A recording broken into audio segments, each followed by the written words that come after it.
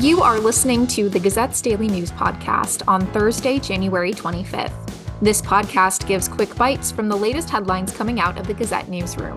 I'm Bailey Chihan.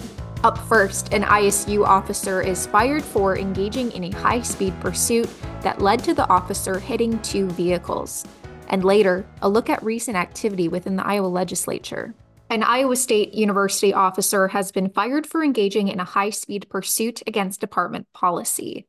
During the chase, McKenna Rich hit two vehicles, including one that then struck an apartment building. On October 9th, Rich heard on the police radio about a pursuit of a vehicle heading the wrong way on Highway 30. The ISU police captain radioed out instructions to not get involved unless requested. When a dispatcher asked Rich if she was in the area, Rich said she was and would, quote, stage at a nearby intersection. There, Rich saw the suspect and Story County deputy in pursuit. Rich asked the deputy if he needed assistance, and she reported hearing the deputy ask for assistance in blocking the suspect. The deputy tried to stop the suspect with a maneuver that would force the vehicle to spin out and leave both vehicles temporarily stopped at the intersection. Records show Rich, quote, approached the vehicles at a high rate of speed and had to switch lanes to the outside lane to avoid the vehicles, end quote. Rich was unable to stop and collided with an uninvolved vehicle. As the chase continued, a second sheriff's deputy arrived and, quote, activated his air horn to attempt to get her to move so he could get past and assist, end quote. But Rich took the horn as meaning she should continue pursuing and left the struck vehicle without providing instructions. Later in the pursuit, she hit another vehicle that then hit an apartment building. Then, Rich stopped engaging in the pursuit. The chase lasted about 3 minutes. An internal ISU police investigation was conducted, and Rich was fired for violating direct orders, running red lights before turning on her lights and sirens, not checking intersections before entering, forcing vehicles from their lanes, speeding without slowing to make sure intersections were clear, and hitting two cars. The chase was not the first of Rich's alleged violations with the department.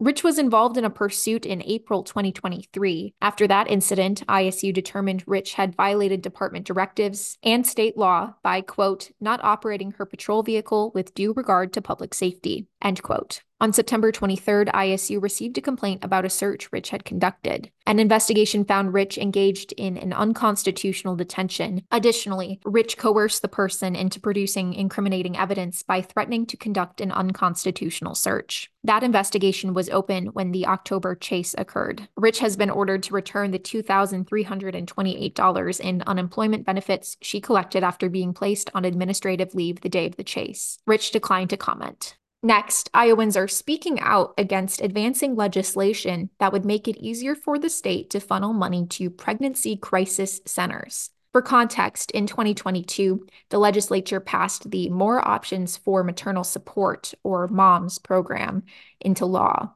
This program provides state dollars to pregnancy resource centers that promote alternatives to abortion. Last year, lawmakers approved $2 million for the program. Twice, the state has failed to find a third-party administrator for the network of crisis pregnancy centers. Pregnancy resource centers are not fully licensed medical facilities. The centers are usually religious-affiliated organizations that discourage abortion and promote childbirth or adoption. Abortion rights advocates oppose state funding for these centers. Earlier this week, an Iowa House subcommittee advanced House File 2057, which would remove the requirement for the Iowa Department of Health and Human Services to hire a third-party administrator. Subcommittee members approved the bill 2-1, with Representative Heather Mattson, a Democrat from Ankeny, voting against it. Mattson noted that the program exists to exclude groups like Planned Parenthood that provide reproductive health care, including abortion. Opponents of the bill say it would loosen accountability requirements for the state and third-party contractors administering the program and could result in, quote, illegitimate organizations, end quote, being eligible to receive millions of taxpayer dollars.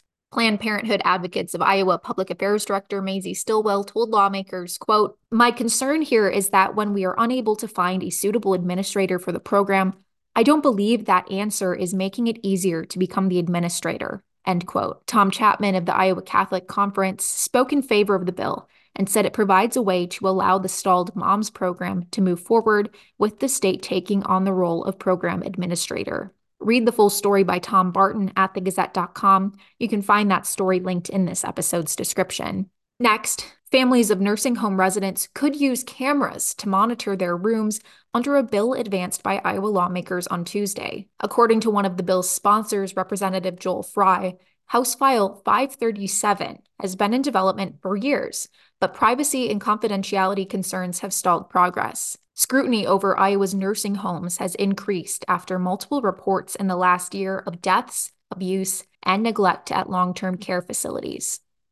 The bill aims to improve family members' ability to monitor the safety of their loved ones. The bill requires a nursing home resident to consent before monitoring could begin, unless a healthcare provider deems the resident unable to understand the nature of the monitoring. If the latter is the case, an attorney or legal guardian would be able to consent for them. If the resident is in a shared room, the roommate would also need to consent. If the roommate does not consent, the nursing home would have to accommodate the request by offering one of the residents a different room. Representative Timmy Brown Powers, a Democrat from Waterloo, has concerns about who can access the videos, how long the videos would be saved, and how to protect the privacy of roommates. Brown Powers said, quote, "I think we need to do something. I think doing nothing is not an option at this juncture, but I do have some questions to make sure that we are giving the best care, the most dignity to these folks, and keeping people safe all at the same time," end quote. The proposal was passed unanimously by a subcommittee. Next, House File 537 heads to the House Health and Human Services Committee.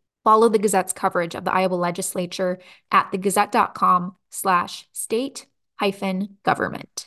Finally, let's take a look at today's weather in Cedar Rapids, Iowa. Today, expect a mix of snow and rain. Temperatures are expected to reach a high of 35 degrees and a low of 33 degrees. Friday, temperatures will stay in that range. Anticipate cloudy skies.